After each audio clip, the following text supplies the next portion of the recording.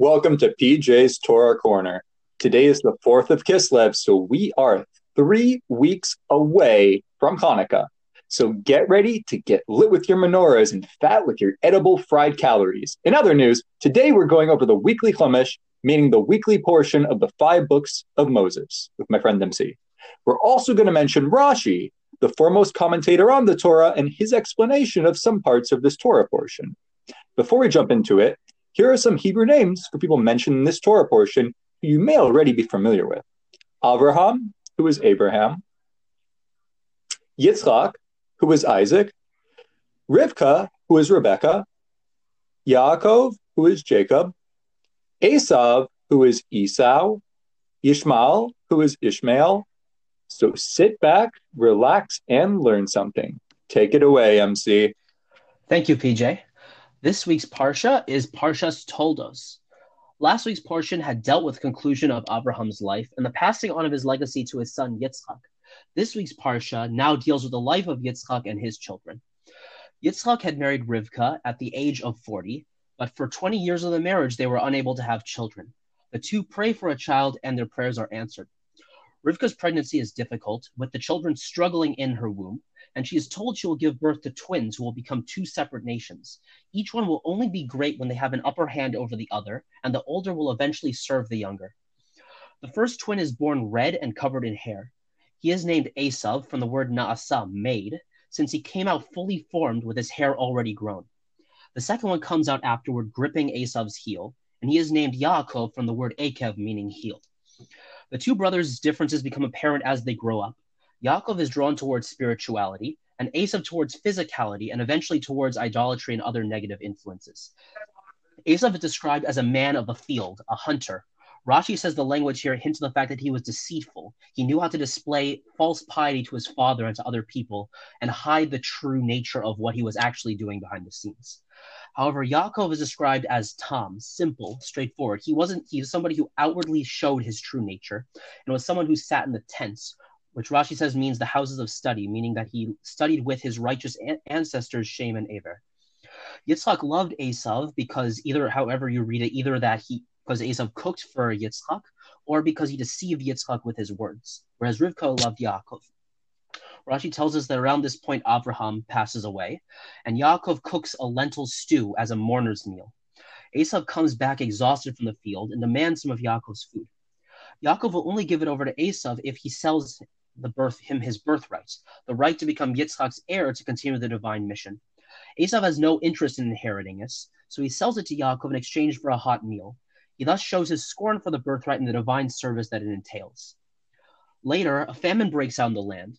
Yitzchak wishes to go to Egypt like his father had done, but God instructs him to remain in the land. So Yitzchak moves to Gerar, the land of the Philistines. He tells everyone that Rivka is his sister so that no one will try and kill him and take his wife. Sometime later, though, Yitzchak lets his guard down, and Avimelech, the king of the Philistines, deduces that they actually are married. Avimelech is upset that Yitzchak was not honest about this, but decrees that no one is to harm Yitzchak. Yitzchak starts farming, and despite the famine, God makes his field produce 100 times what they normally would. He becomes wealthier than anyone else in the country. The Philistines grow jealous of him and seal up the wells that Abraham had previously dug there. Avimelech asks Yitzchak to leave the city, and he leaves after redigging those wells. Yitzchak then, outside of the city, digs a new series of wells but each time he finds water, the Philistines argue and claim the well for themselves. However, the third time this happens, no one tries to take the well from him. Eventually, Avimelech reconciles with Yitzchak, renewing the peace treaty that Abraham had made with him. Esav, at the age of 40, marries two of the local Hittite women. Rashi says this was the same age that Yitzchak had gotten married, and that Esav had wanted to make a big display of piety by emulating his father, while in reality this was all just a big show. These women worshipped idols in the household, causing deep distress for Yitzchak and Rivka. As Yitzchak grows old, he begins to grow blind, and Rashi says this is because of the idolatry of Esav's wives that spiritually harmed him. He wishes to bless Esav in his old age, so he asks Esav to hunt and cook him a special dish beforehand. Rivka sees Esav leave and tells Yaakov to disguise himself as Esav to take the blessing. Rivka cooks the dish, dresses Yaakov in Esav's clothes, and puts goat skins on him so he'll feel hairy just like Esav to his father's touch. Yaakov enters disguised as Esav. Yitzchak exclaims, although the hands feel like Esav, the voice is that of Yaakov. Nevertheless, Yitzchak seems to be convinced, and so he eats the food and then blesses Yaakov in Esav's place. Not long after, Esav returns, only to hear that his father had already given the blessing. Yitzchak is shocked when he realizes that he hadn't actually blessed the real Esav, but he upholds the blessing. He doesn't retract what he had done. Esav realizes that he's been deceived by his brother. He begs his father for a blessing, and Yitzchak gives him a different blessing. Esav in his heart plans to kill Yaakov once their father dies. Rivka figures this out and tells Yaakov to flee to Rivka's brother in the land of Haran until Esav's wrath subsides. Yaakov's parents instruct him not to marry a woman of Canaan like Esav did, but to marry someone from Rivka's family in Haran. Yitzchak then sends Yaakov off with his blessing, affirming Yaakov as the heir to his legacy. Esav, seeing how displeased his parents are with the behavior of his wives, takes one of Yishmael's daughters as a third wife. The Parsha ends at this point, but Rashi tells us that before Yaakov leaves for Haran, he actually spends an additional 14 years studying in the tents of his ancestor Eber before heading out. And that is where we come to the finish of this Parsha. Question time.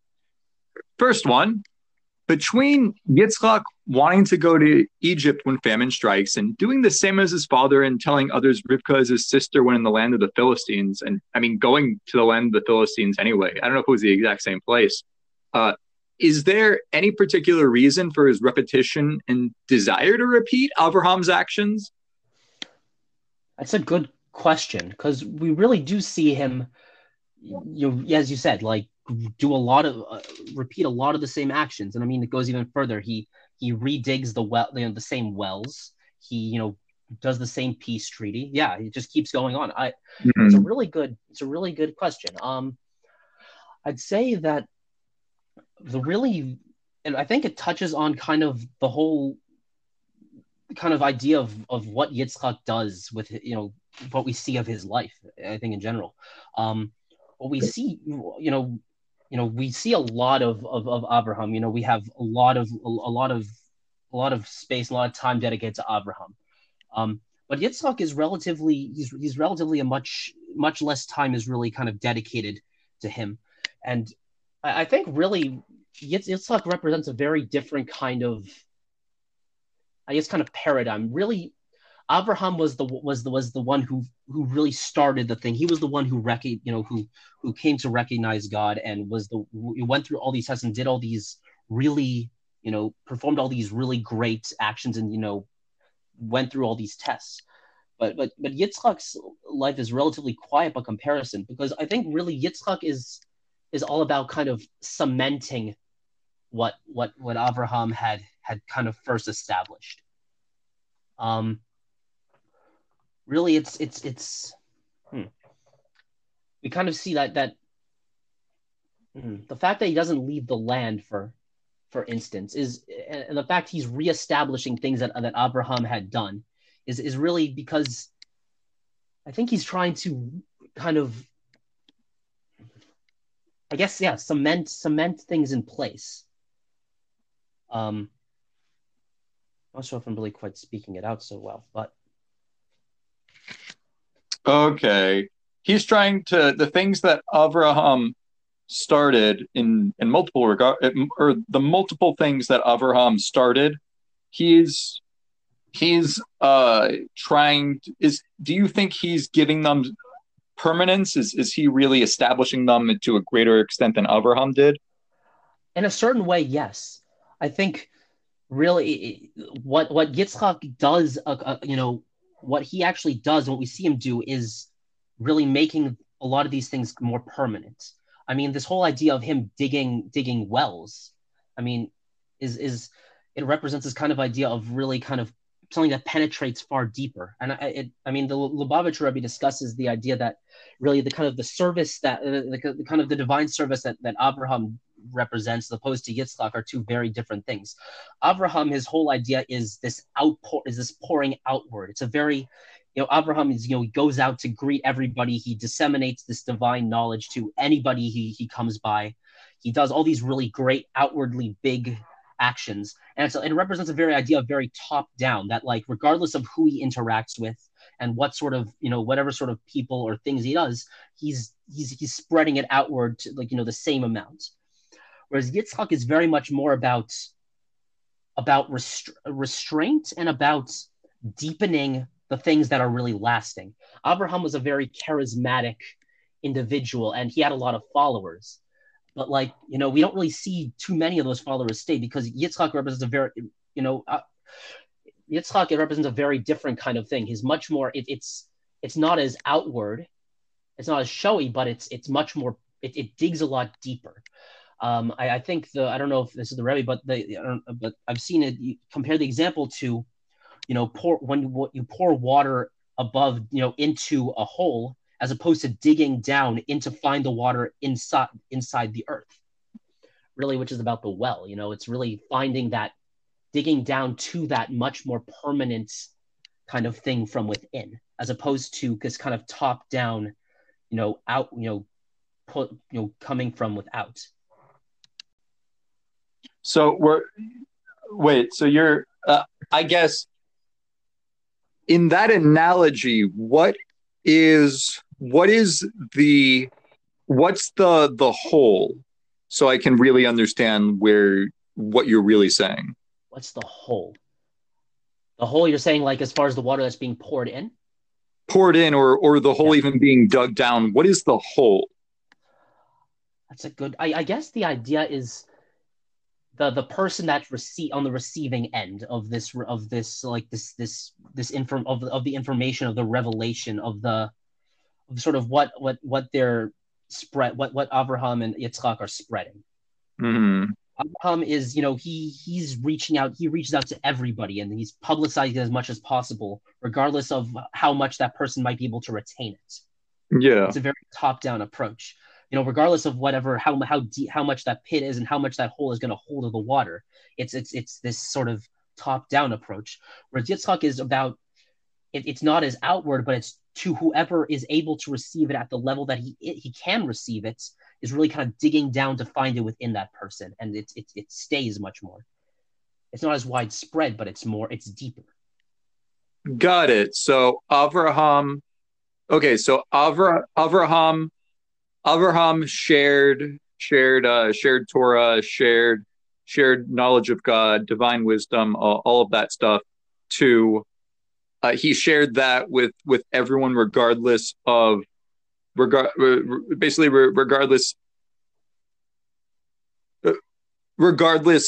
if they would retain it, regardless of if it was exactly what they needed to hear, those kinds of things, right? Yeah. Okay. Whereas Yitzchak, for him, you're saying it was more like he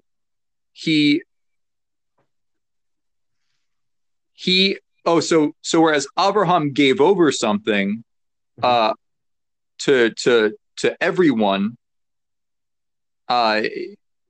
Yitzchak is more meticulous. Not to say that Abraham was lacking in that regard, but Yitzchak's nature is to be more meticulous in terms, and what he does is he digs down into the person to bring out. What would be an example of this? Like if Yitzchak was speaking to wanted to bring someone closer to God, he would get into a conversation with them and dig down into the part of them that really wanted to connect to God. Is that what he would do? I would say, I guess so. I mean, I guess there's the idea that the people, like those who really, really wanted to follow Yitzchak would come to Yitzchak. Wait, what you're saying among Abraham's followers? Is that what you mean? I'm saying, I guess I'm not. I guess so. I mean, it's.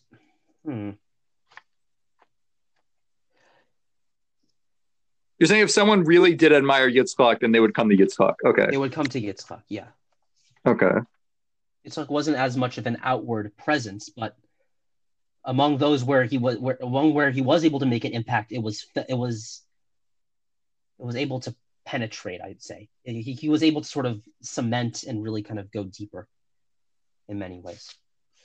Okay. And I think we... Oh, sorry. So, what I was going to say is, so whereas Avraham certainly made a good impression, certainly spread divine knowledge, that kind of thing. Mm-hmm. Yitzchak, it was with Yitzchak, it was more like he he made a lasting when he did something, when he wanted to help someone become closer to God, or whatever it may have been, he did it in a way that it was it was that it would make a lasting change within that person. That was the goal of it, and that's exactly what he did. Yeah, That's so interesting. it's a very different paradigm, and I guess we see with kind of just the way Yitzchak lives his life. He doesn't really go out. Things more happen to him than him doing. Things more happen to him. It's much more of a passive relationship. He's the one that's brought. I mean, of course, he obviously is. He has a role in it, of course, but it's more like the things happen to him. He accepts to go up, on the altar to be offered up.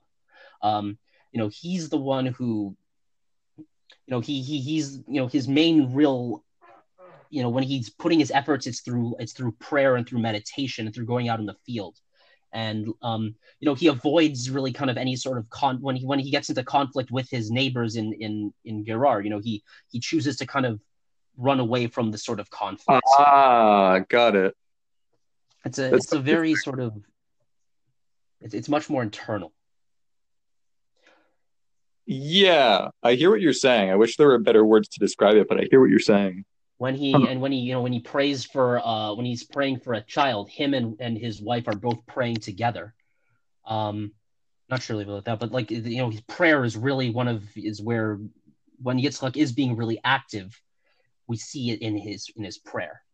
I guess also he's a very, it's interesting. As part of this inwardness, Yitzchak is very pure.